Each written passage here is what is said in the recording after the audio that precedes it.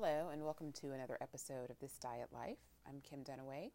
This will be the fifth part in our 10-part yoga series on the yogas and niyamas of yoga. Today's yama, and the last yama, is aparigraha, which is a big word, and it basically means do not covet, which is very similar to a 10 Commandments that says the same thing. At the core of this yama is avoiding comparison. There's a quote I remember because it's very short and easy to remember, and that is, comparison is the thief of joy. And it's so easy for us to do with anything, be it the way that we look. We look at someone else's hair, skin, body, compare ourselves to them. I wish I had her hair. I wish I had her skin. I wish I had his body. I wish I was in better shape, fit like this person. We do it with material things, cars, houses, small things like countertops, appliances. And then in really large scale, I wish I had that person's life. I wish I had that person's ability to ... I wish I could sing like so-and-so. And some of those statements may seem very harmless when you make them. But when you do that, you're telling yourself that you don't measure up. You're not good enough. This particular yama marries very well with the niyama we'll talk about in a few weeks, called santosha, which means contentment. But before we can get to a point of being content with our life and what we have to stop wanting what other people have. That old cliche we've all heard a million times, the grass looks greener on the other side. Until you get to the other side and you realize the grass is the same color as your own. Maybe it's even duller. So we make a lot of assumptions when we compare ourselves to other people. A lot of assumptions that are not true. So the first thing is you've got to be aware when you do this. When you say, I wish I had, I wish I was, look at her, look at him, look at them. First thing is to notice that you're doing it, bringing that awareness to your mindset. The second thing is you've got to stop assuming, because there's a lot behind a pretty face. There's a lot of hard work at times behind a really fit body. There may be certain trade-offs that you may not be willing to do to get to a certain level. But in your mind, whatever that person has that you think that you want, in your mind, it came very easy for them. And that's a mistake. Because it gives you this victim mentality. And again, subscribes that somehow you're not worth it. What you're doing isn't good enough. So stop comparing yourself to other people. Stop comparing your accomplishments to other people. Don't even compare your experiences to other people, because we're all different and we're meant to have different experiences. We're meant to go through life with our own unique lens. When I teach yoga, especially when students are new, I really try to discourage them from looking at what other people are doing. Now, this is hard to do because, for one thing, they're trying to look and see what a pose is. They've come to their mat for the first time. They have no idea what Warrior Two looks like. So they need to look at somebody else's Warrior Two. They don't trust themselves just listening to verbal cues. But the problem then becomes, well, my yoga pose doesn't look like that person's yoga pose.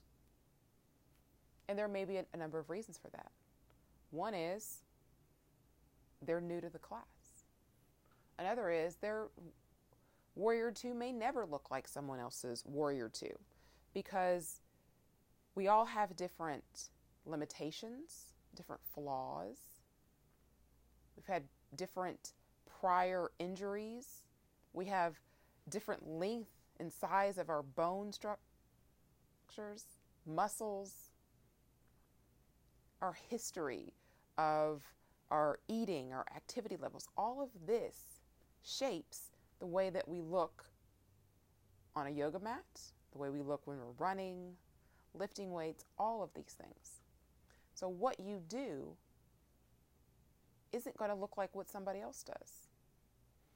But what people often do is they compare themselves to someone else, and then they immediately decide that what they're doing isn't good enough. You're really excited that you ran a 10-minute mile. And then you find out that someone else ran a 9-minute mile. So all of a sudden, you feel as though what you did isn't good enough. Absolutely not. That's still an amazing accomplishment that you ran a 10-minute mile. And it's fine to have goals for yourself and to compare yourself to your own goals, but not to other people's. So that you don't let what other people are doing diminish what you are. Now, consequently, on the other side, you don't let what other people are doing make you think that you're better. So that same example, you ran a 10-minute mile. Someone else you know ran a 12-minute mile. You're thinking, oh, I'm so much better than that person. You've been doing yoga for 2 days, and there's another person that's been doing yoga for 2 days, and it comes easier for you. And you feel like, I'm so much better. Again, that is equally as destructive as thinking that you don't measure up and feeling like you are not good enough. Feeling that you are better than other people is just as destructive. And we don't want that either, which is why comparison is so completely useless. Because we either feel worse than or better than, and neither one of those emotions are beneficial in any real way. Now, that doesn't mean that at times that you won't see people with less than what you have as a reminder of, yes, I should be content with what I have. Or similar types of opportunities for personal growth. But where comparison puts us in situations that emotionally aren't healthy for us, or when we use those comparisons as some type of a benchmark that we either don't measure up to or somehow we are superior. So the first thing, as I mentioned before, is to become aware when you make these comparisons. And the second thing is to be okay with where you are. If you don't like where you are, then change it. Don't take that opportunity to go in a victim mode or throw a pity party for yourself, because that really won't get you anywhere. In fact, it will just set you back. And don't beat yourself up if you compare yourselves to other people once you start to notice it, especially if you notice that you do it quite a bit. Because the fact that you're now aware of it means that you're in a position to be able to change that. Just say to yourself, wow, I didn't realize I did that so much. And take every single opportunity to be a better person. To work on being okay with where you are. Before you can be happy with where you are, you first got to be okay. So if you woke up this morning and you felt like, okay, my life on a scale of 1 to 10 is a 4, is what you felt like. You're not going to get to a 10 overnight. But my goal for you would be get to a 5. Just get to a 5. When you get to 5, then we can work on getting to 6. But you can't go from I hate my life to I love my life.